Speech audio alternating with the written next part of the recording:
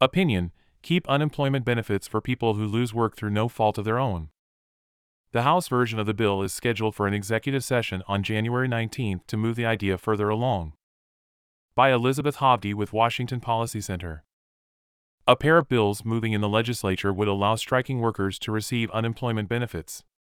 House Bill 1893 and its companion bill Senate Bill 5777 would encourage more lengthy strikes and cost the Unemployment Insurance (UI) program. A fiscal note has been requested to estimate how much weakening this fund for employees it is set up for is harmful. The unemployment insurance program in Washington state is socialized and funded by taxes on Washington state employers.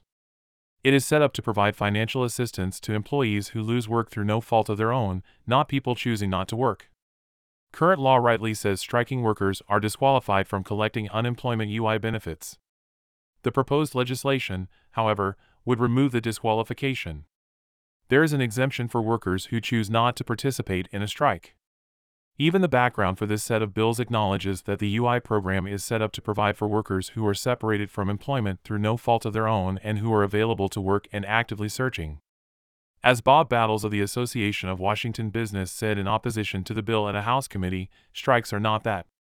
Those testifying in favor of the bill, led by usual labor leaders, say that workers, especially low-income ones, who choose to strike need a safety net. I say unions who push strikes should provide that safety net when it is needed with their members' union dues, rather than punish all the state's employers and workers who have nothing to do with a work negotiation that results in a work stoppage. Even the many employers in the state with happy workers will be penalized by a more costly UI system.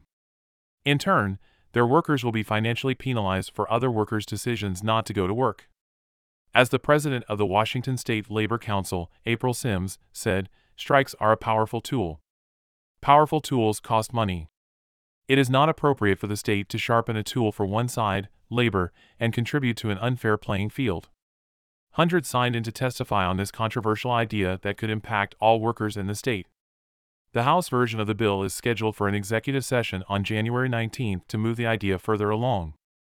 Elizabeth Hovde is a policy analyst and the director of the Centers for Healthcare and Workers' Rights at the Washington Policy Center. She is a Clark County resident.